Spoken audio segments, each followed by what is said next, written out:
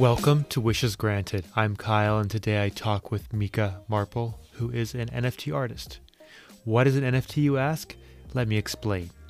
An NFT is a new way to create a contract using a blockchain such as Ethereum. If terms NFT or blockchain or Ethereum or Bitcoin are new to you, then probably you want to read up on it a little before listening to this episode to fully understand what we're talking about. You could just Google that. But I'll give you a short explanation here as an example. When I lived in Kenya, there was always a problem determining who owned what piece of land. You could often find signs on land that said, "Land not for sale," because someone with a fake title deed might try to sell your land out from under you. This is because it's very hard to determine who has the correct title deed and who doesn't in Kenya, and in many parts of the world. Someone in the land registry in the government office could be bribed to create a fake title deed, so it's impossible to know which title deed is correct. People end up in court fighting over who owns what piece of land. Well, NFTs solve this by putting the contract for a piece of land or a piece of art or any other item of value on the blockchain. We can be absolutely certain which title deed is the authentic one, so there's never any question about who owns what piece of land. Okay, this hasn't yet happened for land in Kenya, but I expect it will someday, and it is being implemented for art already. So I thought it'd be very interesting to talk to an artist making NFT art as a way to inspire other entrepreneurs to think about how they can put contracts for things on the blockchain. In addition to having very clear ownership, another benefit of NFTs is they're very easy to trade. You don't need to mail the title deed to anyone. You can just send it to them digitally on the blockchain. Mika has done art in the real world and in the digital world, and recently she had her NFT art sold in a benefit auction for a nonprofit, which is how this all ties back to social enterprise work and funding. I hope you enjoy this episode, and if it feels like your mind is melting, it's just because you're learning a lot really fast. You're going through the same experience the rest of us went through when we were trying to wrap our heads around what an NFT is. I promise that it's worth the journey. Some NFT art has sold for over $60 million, which clearly shows there must be something more to this than just magic internet money. There's something great going on here. So strap in and enjoy this interview with Mika Marple. Mika, welcome to the podcast. Hi, thanks for having me. So this is going to be the first time some people have heard of NFTs before. And I wondered if you could share how you explain NFTs to people who are new. Yeah, I'd be happy to. So NFTs stands for non-fungible token, and it's anything digital built onto the blockchain. And being on the blockchain ensures it's one of a kindness. So basically, they're unique digital assets. And this is really huge. I used to be an art dealer too, and it's very hard to sell any video or sort of digital art because I think when people buy art, they really want it to be special and unique. And just the idea that something is like infinitely reproducible doesn't make people feel the urgency to own it. But now that there's a way for a digital image or video or anything digital to be as unique as a painting or a sculpture has really transformed the art market and the art landscape. Yeah, for sure. It's so interesting how humans, when something is scarce, humans are willing to pull the trigger more quickly, buy something, pay more for it. It's interesting how important that is to us. So what kind of art dealer were you? What kind of art did you deal in before? Contemporary, mostly emerging artists. I was co-owner of a gallery called Night Gallery in Los Angeles from 2011 to 2016. And Night Gallery is still around, and they're very good, successful contemporary art gallery. Yeah, but I partnered with Davida, who's the current owner, when I was 25, and I really kind of learned a lot about the art market really fast at a pretty young age. And I wasn't making any art at the time. I came back to art making only four and a half, almost 5 years ago, actually. And it's been a real process of kind of, I don't know, like not unlearning what I learned, but kind of making art in the face of like all my deep inner knowledge that I carry. Like, what is it? Like, I can't claim to be naive. About what people buy, you mean? Oh, I just about all the mechanics and the sort of the like dark side of the art world, like the price manipulation and the collector collusion and the sort of like politics as or art as like a stand-in for politics. And there's Wow, just, how did you experience that? That was in LA you experienced that. yeah. Art as a stand-in for politics, collector manipulation. Yeah, I mean, I highly recommend. There's a documentary that just came out called The Lost Leonardo that's about the Salvator Mundi, this lost somehow like Leonardo da Vinci painting that was like discovered in Florida and then was sold to for $150 million to, I guess, the head prince of Saudi Arabia.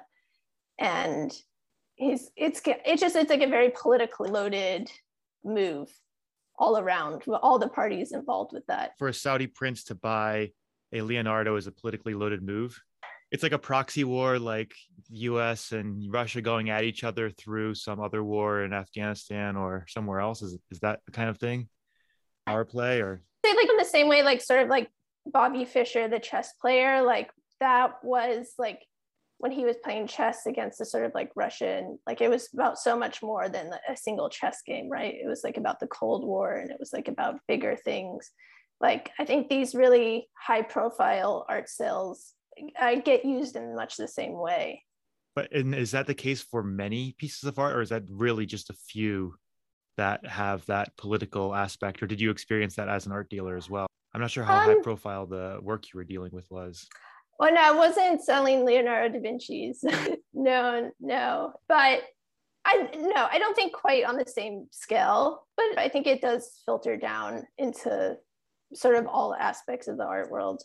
That's something that's interesting in NFTs is there's this kind of, it's kind of like there's an unsaid aspect of art, which is the kind of the power move. And it's hard to describe. I'm not even sure if I could write an essay to describe it, but you can feel it.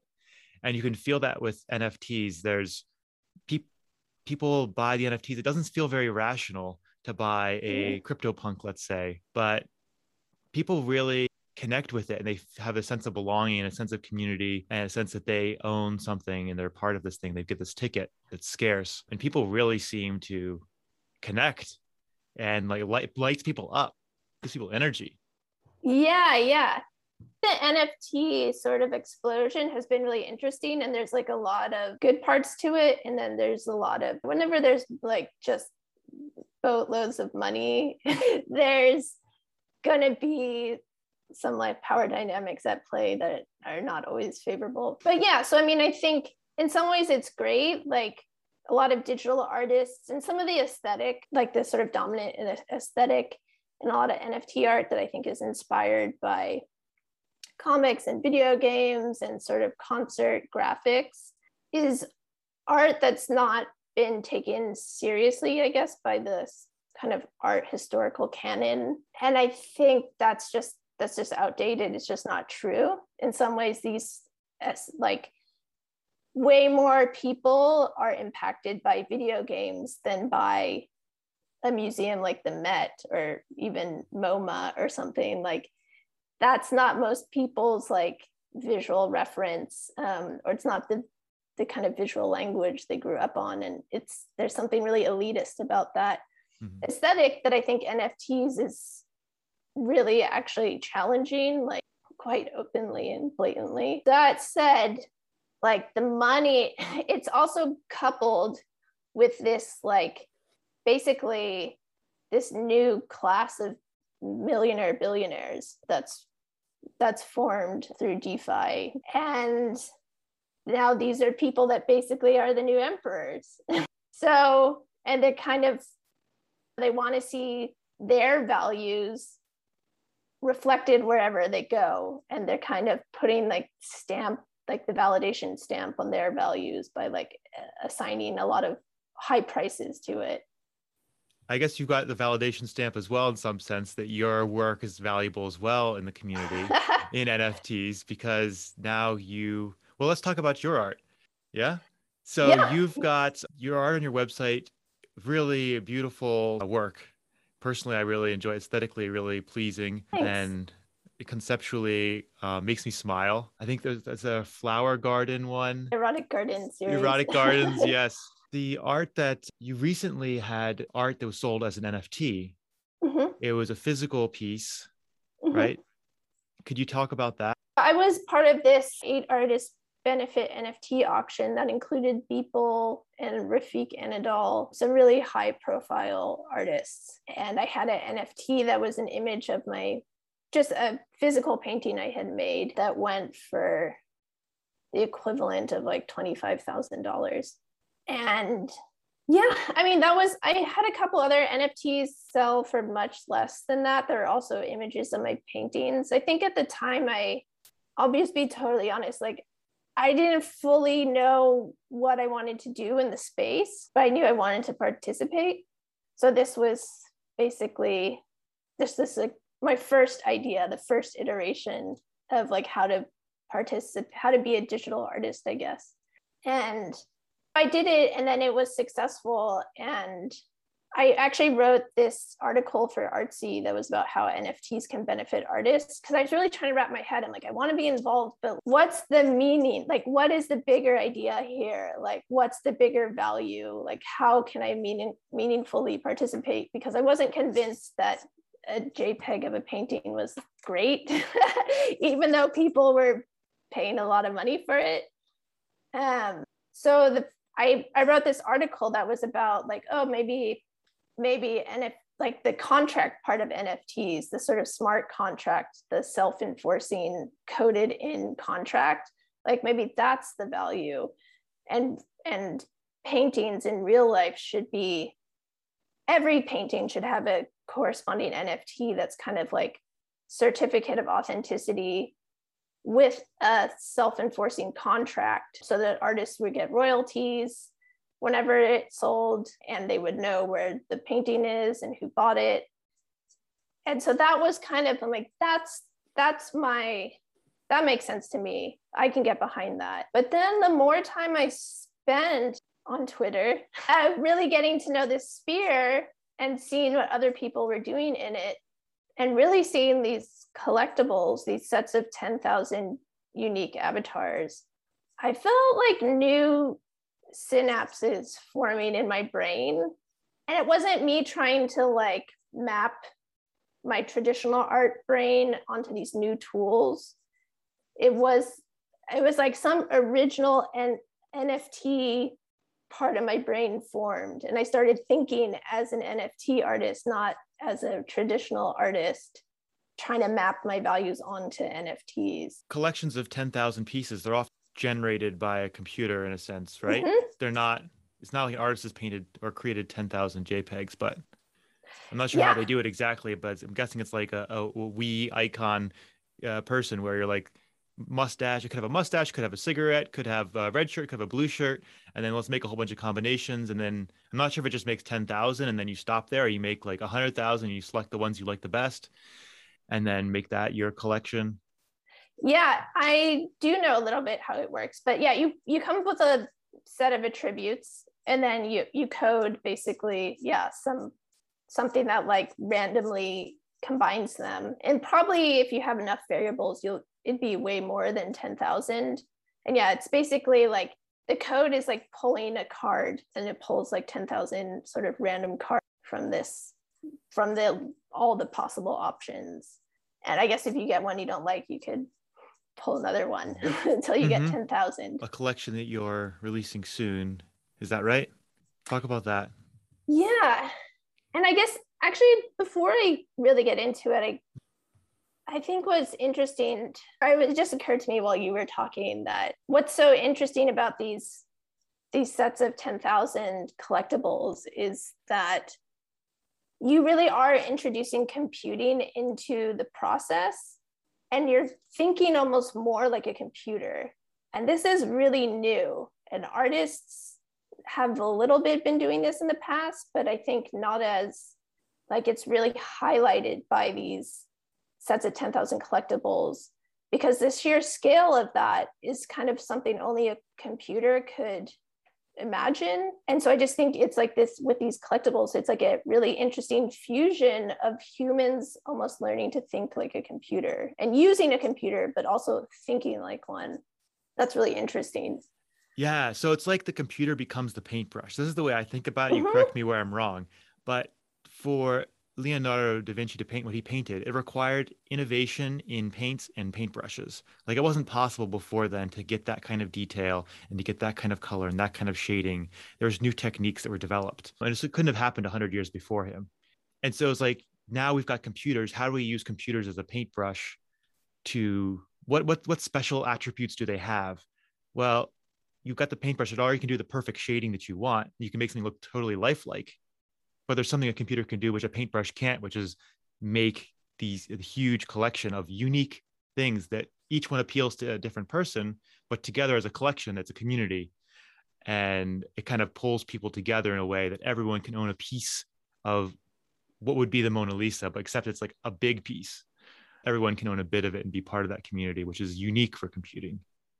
Yeah, yeah. No, it's a really cool sort of like what computers are, I guess their inherent nature of a computer in the service of sort of creativity and community. Like at its best, I think that's what is going on with the collectibles. So my collectible is actually inspired by a series of in real life paintings. I always have to establish now, like what I'm talking about, a digital painting or an IRL painting. Yeah, talk about that. That's so, your painting is so interesting. And it's got such an interesting story. I would love if you could share that, the background of that painting. Yeah, well, I'm happy. Mm-hmm. So I made a series of Medusa paintings in 2019. And they were all, I used statues of Medusa from like canonical statues of Medusa from sort of Italian art history. And really all of them are, well, no, two of them are like Medusa's decapitated head. And then one, which is by Bernini, is a Medusa mid-transformation as she's turning into a monster. But I actually didn't know this whole sort of open secret story about Medusa, that she was raped by Poseidon when she was actually praying at a temple. And then Poseidon's wife, who is also a god, Athena, when she found out about this, is the one who turned Medusa into a monster as we know her, with the snakes for hair and the eyes that turned people to stone, and banished her to a cave. But yeah, the Medusa that I think is the most well-known, or like the most well-known part of her story, is when she's beheaded by Perseus. And anyway, I didn't know this part about the rape. And when I found out, I was just like, oh, that's why I'm drawing her, because I could relate to, I guess to back up, I had left the gallery, I'd kind of like left the art world briefly, and was feeling pretty alienated because I went from being in the center and being a very important person as an art dealer. And when I left, when I wasn't sort of serving other people or playing this role, I felt like I just got like I was no longer of value. And I kind of like saw a certain like just my own disposability within the art world. And I think the problem at the time was that I believed it, but it was a blessing really, because it kind of forced me to find my own value inside myself. But anyway, I related to this kind of banished monster of Medusa. I kind of felt like that's how I felt about myself. And the rape thing is also something I identify with, and the rape thing. And yeah, so I really, when I made these paintings, they were just of Medusa, sort of reframing Medusa as not the antagonist, but the protagonist, as the sort of one we identify with, as the central character in her own story. So that's what was behind the paintings. And then I'm making, basically using a lot of the same drawings and sort of color palette, making 10,000 unique versions of these Medusas. Of her when she's transformed to a monster. Yeah, they're the kind of same, so they're the same sort of like basically these like very classical looking Medusas that are pretty androgynous, and they're from a sculpture. So they have a kind of almost like frozen quality to them. But yeah, two of the like references are her beheaded, and then one is mid transformation. The Medusa story is I think the rape of Medusa, that was totally glossed over in classes. We had classes on Greek mythology, and maybe it was because the age we were at, we were like sixth grade or something, we were learning. But it feels like this is like an archetypal story of women or men who are raped, that gets glossed over, and there's like not really being believed, and so you kind of become a monster and you kind of are in the shadows and not really believed for what happened. I don't know, I'm probably projecting here, but that's what I got from remembering the story when you told it. It's like this person becomes a monster in not a literal sense, but like to society or something like that, not being believed. Yeah. I mean, I think, no, it's definitely like a kind of microcosm of what we do generally in society, skipping over unpleasant truths. Like, no one wants to talk about how George Washington had slaves. And I think the problem is like, we kind of make these editorial decisions based on like what we think is appropriate for the audience, but that becomes the main narrative for the rest of our lives. It reminds me as well, there's a few revisiting history or revisiting old stories, because I guess Medusa is a story, and you're revisiting the story and drawing new focus to it. One is Wicked the musical, revisiting Wizard of Oz. The two wicked witches, well, they actually are really misunderstood, right? Yeah. And that's the Wicked musical. And then Circe, about in Odysseus on the Odyssey, he goes to this island, and I guess he meets this witch, or sorceress, maybe is a better way to say it. The Madeline Miller book. Is that what you're thinking of? Yeah. I'm such a big fan of her work. It's really, really, I mean, she's such a beautiful writer, and then also the sort of the larger ideas that she's working with are so good. Yeah, I mean, I think this is a general trend. Like, yeah, even with the most recent Cruella movie, right? It's kind of like, well, why did someone become a monster or a monster? Like, what's the backstory? Because I think there's like it's becoming more generally accepted that people aren't just born monsters or quote unquote monsters. Something happened to them usually, and that something happened to them is not usually their fault. And so I think this can it's great to see this kind of shift, because I think even from when I was a kid, that this was not the case. This was not sort of part of the common sort of collective consciousness. But yeah, kind of an interest in backstories and an interest in wondering why people that we think are bad people, how did they get that way, and why do we think they're a bad person? Like, what's the context that we're missing? And with Medusa, it's like there couldn't have been a more good person, or at least in that moment, she couldn't have been more innocent in a sense.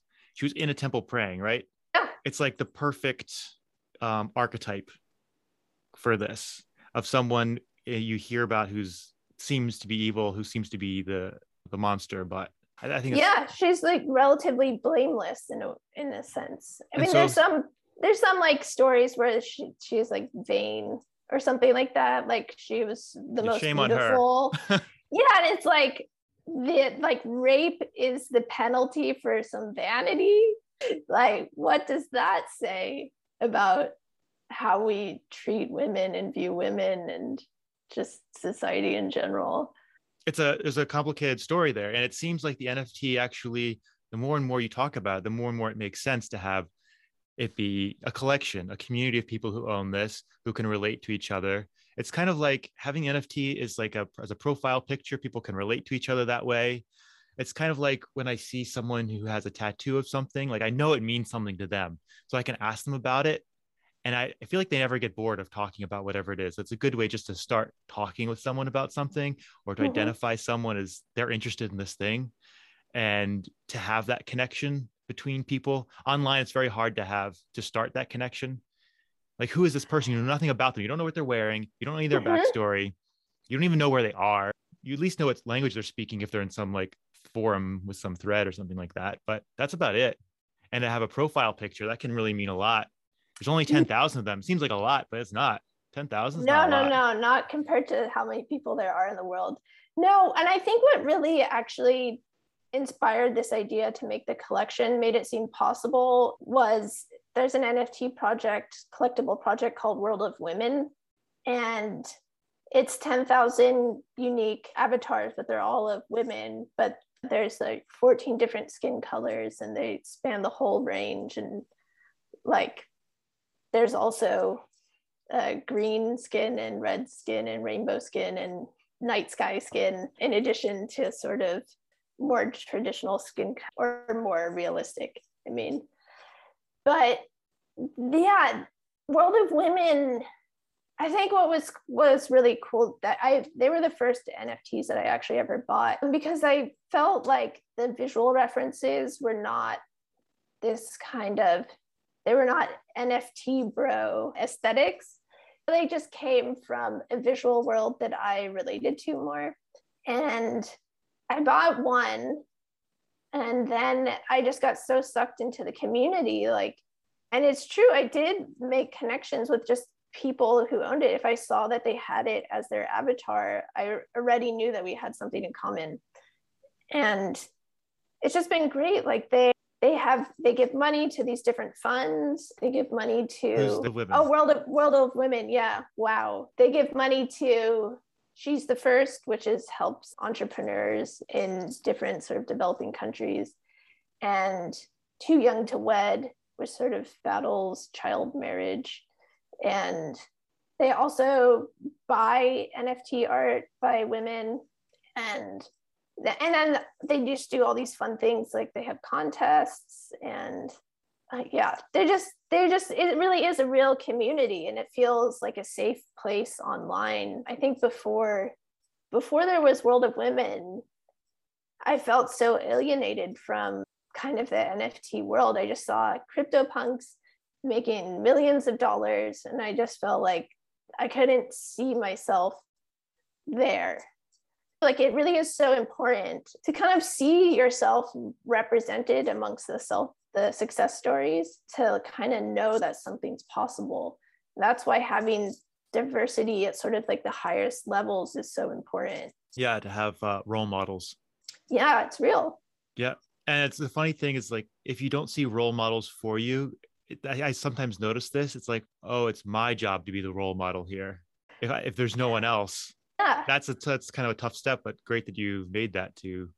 Yeah, and I actually have an interview with the founders of World of Women coming out tomorrow, because I listened to a bunch of their interviews on podcasts. So I hope I'm doing the same thing here for other people. I encourage anyone who's listening to go out and make your own NFT and your own NFT collection. What would you recommend for that? Someone getting started, if to mint your own NFT, like just mint your own profile picture, one of one, not necessarily has any value, don't want to sell it, or if you want to make a collection. Yeah, my advice for anyone interested in getting into the field is just to start and not expect to do anything perfectly, and maybe expect to maybe do some things that you regret. Just expect that off the bat. And not, I mean, to spend time on Twitter, I would definitely follow with Foundation, like Lindsay and Kayvon, who are the founders. They're great, and they're always post like interesting art. I'm really inspired by their curation of Foundation, which is a platform for NFTs, is really cool. And I think they just have a real sort of like punk utopian attitude about the whole thing. And then there's other like cool influencers with like more of a market interest. Yeah, send me I'll put any links in the description. Yeah, it feels like you went from like level 1 thinking of NFTs to like level 2, level 3. I'm not sure where you're at right now, but there's the level 1, which is like, okay, there's a lot of people making a lot of money on this. It's valuable to some people. Also, it wouldn't be that bad to make money on something. And then there's that. But then there's like the second order, thinking, which is, okay, how does this become a paintbrush? Like, what's unique about Mm-hmm. this?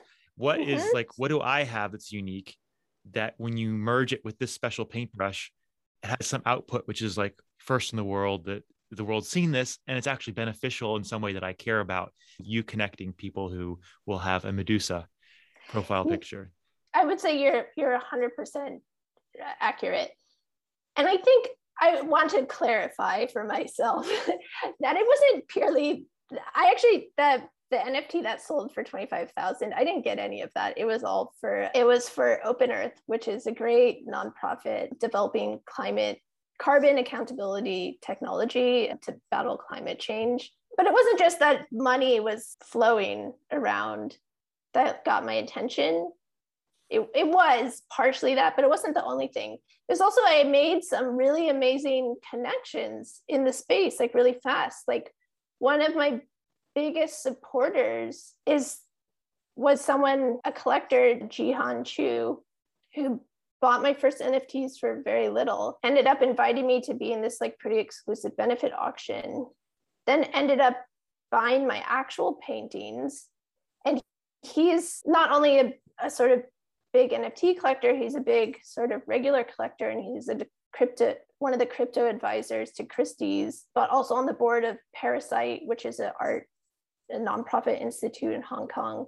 But he's just like an amazing connection I made. Someone that's also interested in sort of like arts, like fine arts and the arts, but also like the future of finance and technology. So it was just meeting really interesting, like-minded people and finding a lot of support. In some ways, it came easier than through the traditional avenues. And so I was like, well, why wouldn't I just keep going with this? Like, see where this leads to.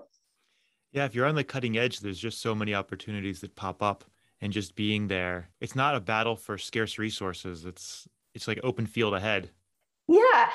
And I just think there's a lot of, yeah, it's people are really open. I mean, I really don't want to paint this like sort of bunnies and flowers pictures of the NFT world because it's not like great for everybody, and definitely not everybody makes money.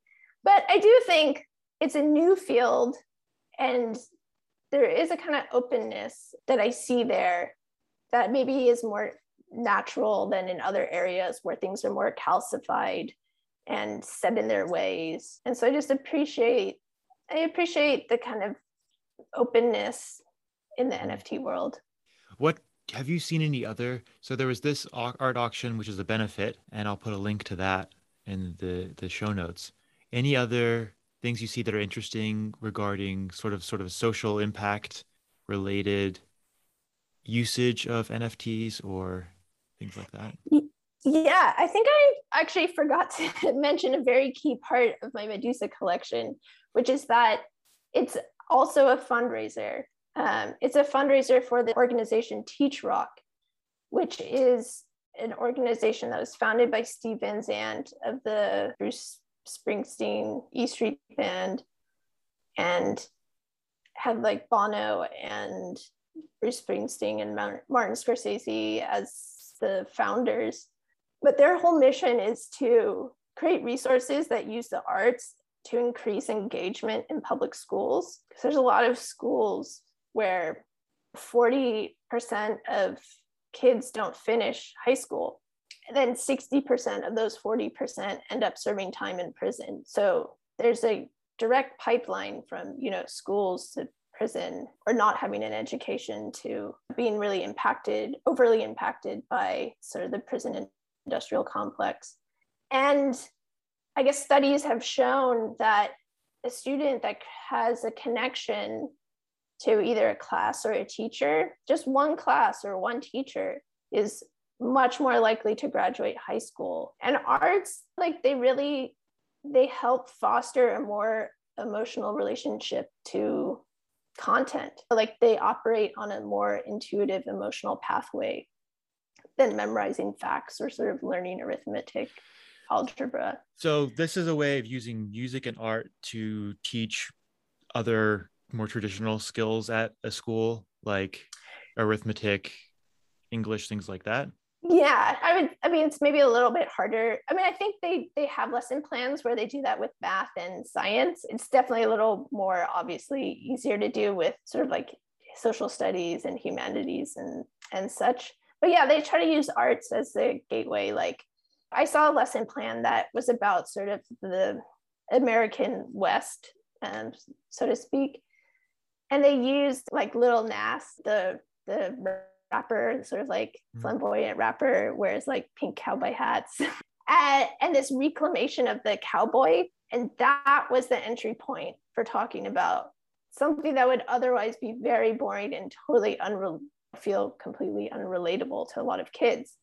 So that's the kind of thing they're doing, and we're actually so a good portion of the sales are going to Teach Rock, and we're also making a lesson plan around the Medusa story and sort of the reframing of Medusa. So there's like a whole, which is really exciting for me because I think as an artist, an NFT artist or a traditional artist, there's always this fear that the content of your work gets overlooked, gets kind of by the price, by the sort of market. The market, no one's as interested in the content as they are in the sort of market dynamics of your work. So that there's like this whole aspect to this project that is kind of untouched by, art market dynamics just gets to be the content is really exciting for me. Yeah, that's great. And one thing about that, Teach Rock, is it teachrock.org? And I guess they also have other kinds of music as well, not just rock. But it's kind of so obvious, maybe in retrospect, that art is so important for teaching things. People watch Hamilton and they get obsessed with US history. And I read the book Hamilton afterwards. I wouldn't have read the book. I might have eventually sometime in my life, but people are way more interested in the founding of the US and blah, blah, blah. Like, right? No, that's a perfect example of it. Yeah, it's a perfect example of it. And when I left the gallery, I worked until pretty recently actually as a part-time tutor, just to have some like regular income because I'm in the Bay Area and academics are so highly valued. But I was working with a fifth grader and they had a Colonial Day, and I remember Colonial Day from when I was in fifth grade, and you pretend you're like a colonizer and and it's celebrated, and like it's just, I just couldn't believe this was still the lesson plan, that we're still sort of like celebrating the colonizers and sort of this really like innocent uplifting, or seemingly innocent like uplifting of imperialism. And it just seems like, and this was in like the Bay Area, which is such a progressive, real, like definitely have resources, like, and is liberal minded. And we're still like, the curriculum hasn't been updated since I was a kid, like 30 years ago. Well, maybe not 30, like 25 years ago. And I think it just shows like how much we underappreciate teachers and schools, and we just don't give them the resources that they deserve. So yeah, it's really exciting that this project will be funding more of people who'll be inspired through art for other aspects of learning. So let's talk about the mechanics of the NFT, because that's really interesting. You talked about royalties before. I heard you talk about royalties on another podcast, which is something that's really interesting, because usually when you sell art, the artist gets some percent and the gallery gets some percent, and that's it. The artist never gets any more money. The price might triple, go up by 10x, they'll never see any more money. Right. That's kind of a shame. But with NFTs, it's not the case. And I think you're even saying that with art, physical art, it should be that way. Like there's agreements for the artist to get some royalty in the future. Like for a book sale, a book does really well, artist with author will get some percent. But for art, it doesn't work that way because it's just really not possible, easy to do. With NFTs, that changes. So what are the mechanics of your? Yeah, well, of actual NFTs, or so I mean, it's pretty standard, I guess, for art, for basically the creator of an NFT to get 10% resale, so that whenever, like 10 to 15% resale, so that whenever the owner decides they want to sell it, 10% of that sale will come back to the creator. But yeah, I was arguing for the same thing to happen in for artists that make work in real life artwork, that all artists, not just NFT artists, should have this deal basically. And there are companies, actually, I was talking to someone yesterday that's starting a company that's doing exactly that. So what are they called? No, they're up and running. I'll think of it and we can put it in the notes. Yeah. Yeah. And it aligns the incentives really well, which is something that cryptocurrency is particularly good at, is aligning incentives such that it's good for everyone. Because if as an artist you're making a commission, then you have an incentive to promote it ongoing and feel good about and reinvest that in other things you want to do, either more art or your community or whatever it is.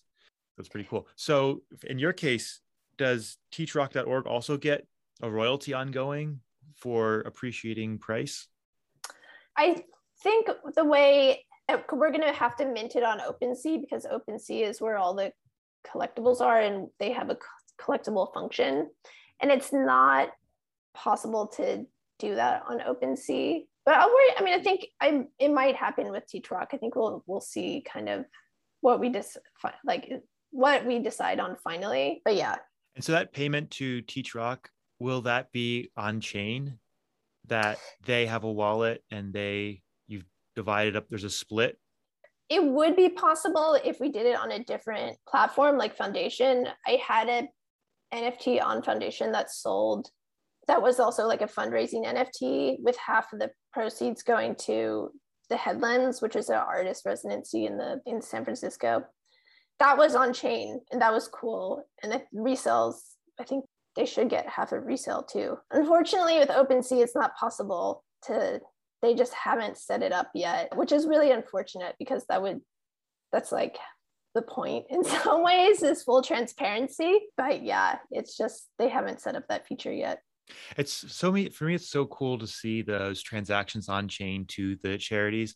On Binance Charity, you can see how much different organizations or people are contributing, and then where it goes, which is something that's so unique. Like, I deal a lot in social enterprise financing, grants, nonprofits, and it's pretty opaque when the money gets sent, if it gets sent. Sometimes there's a huge delay and no one's really held accountable for paying the nonprofit on a reasonable time scale. It might take 18 months to get them paid to do their work. Reach the cash flow issues, and on chain is just so much accountability.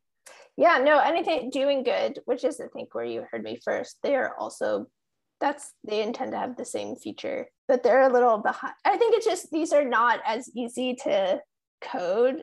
Smart contracts are actually like pretty hard to code. But yeah, I mean, in a perfect world, I think this is where it's all going, is this kind of like full transparency and an ease of kind of like having multiple people involved in a contract. But yeah, it's early days still, and I think everyone's kind of going as fast as they can and trying to meet the needs as best as they can. And there's a lot of money, and so you would think like it's possible, but I think there's just still technically it's quite difficult to do certain things still. Yeah. Wow, this is great. Anything else that you want to cover? I'd kind of be interested in knowing more about like what you do. Yeah, sure. Yeah, I can say what we do. Yeah. My background is I ran a biogas company in Kenya for 5 years, ran a Thai restaurant there. So we raised a bunch of capital for that business, but now we help other companies.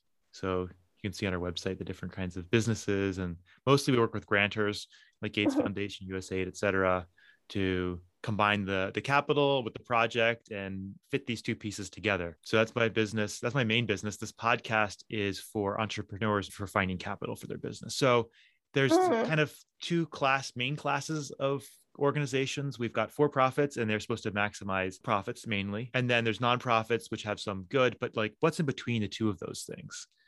There's some space where there's things that are really impactful, but they need a kind of a different mechanism of getting started. And there's no formula for that. At least for now, there's no formula for it. You just kind of piece it together. And nonprofits are kind of like, well, it's kind of like a weird, stepchild. So I mainly work in this middle. So we have companies like, there's Uber for tractors in Africa, because tractors are expensive, but if you share them amongst many people, it makes a lot more sense.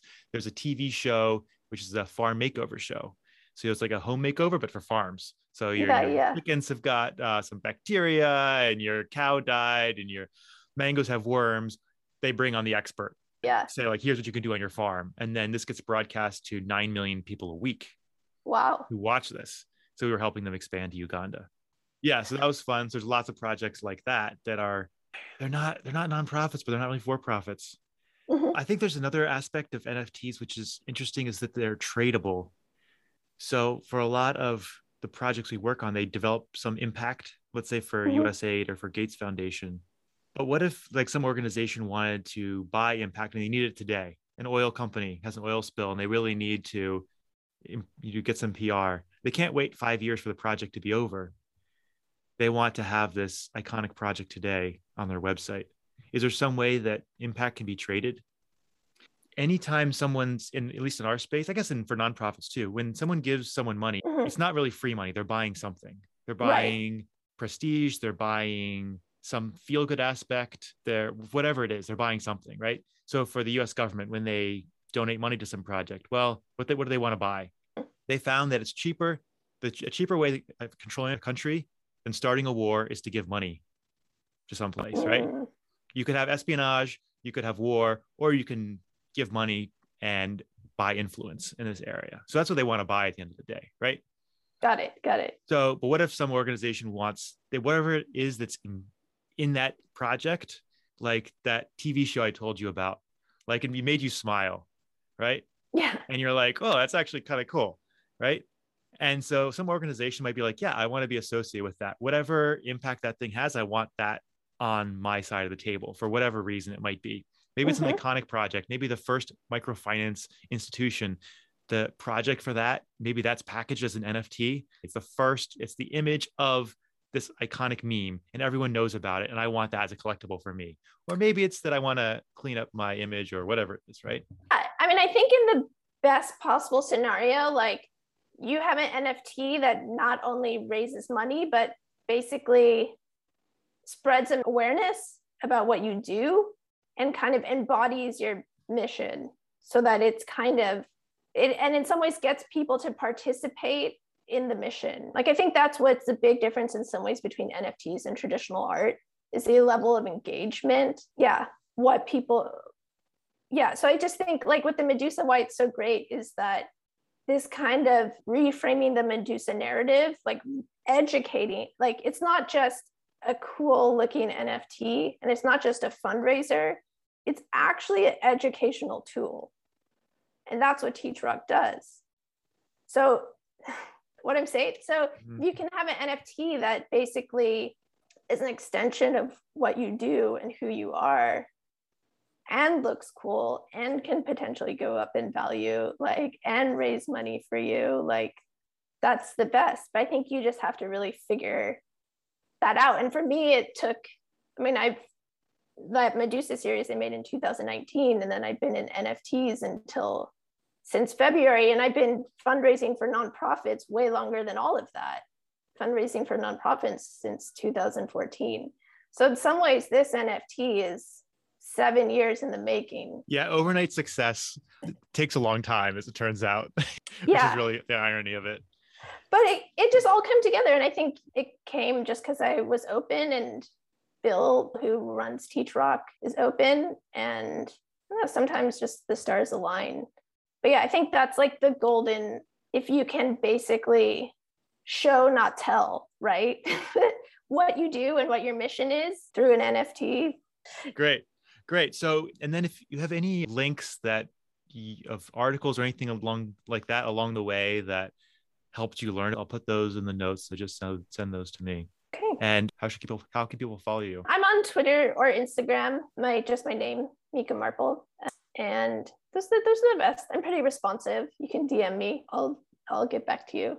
And you're on Foundation and OpenSea, I I'm guess. on Foundation and on OpenSea. Yeah, and I have shows coming up in various places in digital life and real life. So if you want to know about those, just follow me on Instagram and Twitter. And I post daily, so you'll get updates. All right, Mika, thanks so much. Yeah, my pleasure. Thanks so much for having me. All right. That was Mika Marple. I hope you enjoyed recording that podcast and learned a few things. If you want to dig more into NFTs, I'd recommend looking at the show notes. You'll see a bunch of different links, different people to follow on Twitter to get started. And there's a movie called The Greatest NFT Film Ever Made on YouTube. It's free to watch. And I think that's a good place to learn a bit more about NFTs and what is possible. So now we're going to do a few questions. I love hearing from you all. And if you go to wishesgranted.media, on the right-hand side, there is a microphone icon, and you can record a question for me. And I'll ask a grantor who was on a previous show, or I'll try to answer the question myself. And today we've got quite a few questions. So first of all, we've got a question from Suleiman in Uganda. I would like to inquire on how to access a grant for vocational training in Uganda. All right, Suleiman, thank you for that question. It sounds like a great project, and glad you're helping people get vocational skills to get a job and all that. Two parts to my answer. First, I have a few links for previous grants that were related to vocational training in Uganda from PSF Uganda, ABS Foundation, Skills for Youths, and Assisting Children in Need, and I'm going to put those links in the description. And Suleiman, what I would do is I would contact these organizations and see if they know anyone who is interested in this kind of thing currently. I think these grants are probably expired, but they probably know someone who knows someone, and you just have to pull the thread and keep following along. And don't expect any money at any particular stage, but eventually you'll get somewhere. It reminds me of when I was starting out in my biogas business. The first funding I got was just pulling the thread. My classmate in college introduced me to his father, and I thought, this is not going to go anywhere. But then he introduced me to this woman in Kenya, and I thought, well, I don't think I'll get any money here, and I'm not sure where this is going. But then she introduced me to someone in Taiwan, and that person actually invested in my business. And so that was pretty amazing and unexpected. But for that one success that I had, I probably had 10 failures. I remember going to a friend of a friend of a friend's office in New York to pitch, and it was the worst thing in the world because I went there and I showed him pictures on my iPad of our business, but then my iPad started updating, so I lost that. And then I got there and I was like sweaty walking through the streets, and then I tried to send him an email afterwards. He didn't even respond. It was that bad of a pitch. So sometimes you'll fail, sometimes you'll succeed, but keep on asking, keep on pulling the thread. So contact these organizations and see who they recommend you talk to. But the second part, the most important thing, is to really be specific about what you're looking for. I see this a lot of times for entrepreneurs of all levels, not just ones just starting out, but very experienced as well, is to really be specific. Be specific about what you're looking for. Because, okay, Uganda is a big country. Which part of Uganda are you in?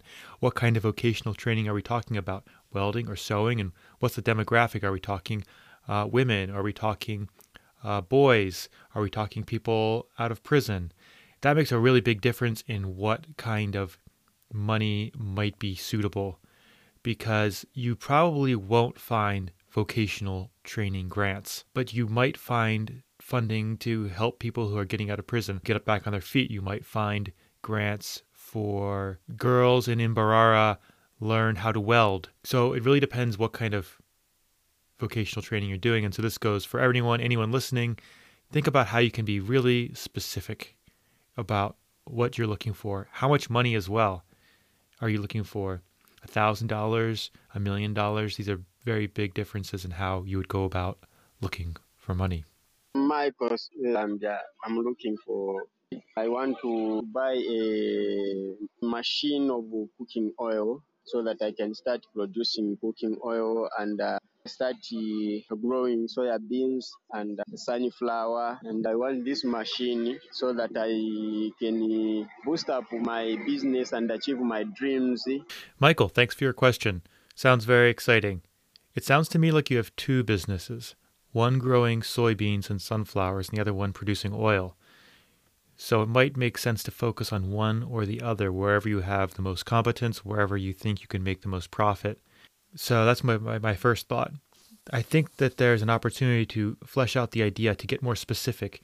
Like I said to Suleiman, like what exactly is this for? Are you producing this for your local community? Are you looking to sell to Lusaka? Are you looking to export? And so that would really determine lots of different things about where you could get money and what the opportunity investors would see. So from that perspective, there's a few startup accelerators that you might be able to apply to in Zambia. So I'll put these in the links, but we've got Founders Institute, Founders Boost, and Bongo Hive in Zambia. I'll put those links in there, and you can flesh out your idea when you're at that accelerator. And there's some online accelerators too, some specifically for agriculture. So I really recommend at your stage, just kind of at the idea stage, have a bunch of entrepreneurs around you, get some advisors, talk about this idea a lot, and you might end up doing a very different idea than you're thinking of right now just because of their advice. There's also a few TV shows that are useful for this, Dragon's Den and Shark Tank, and I'll put the links in the description as well. That, well, it's not directly applicable.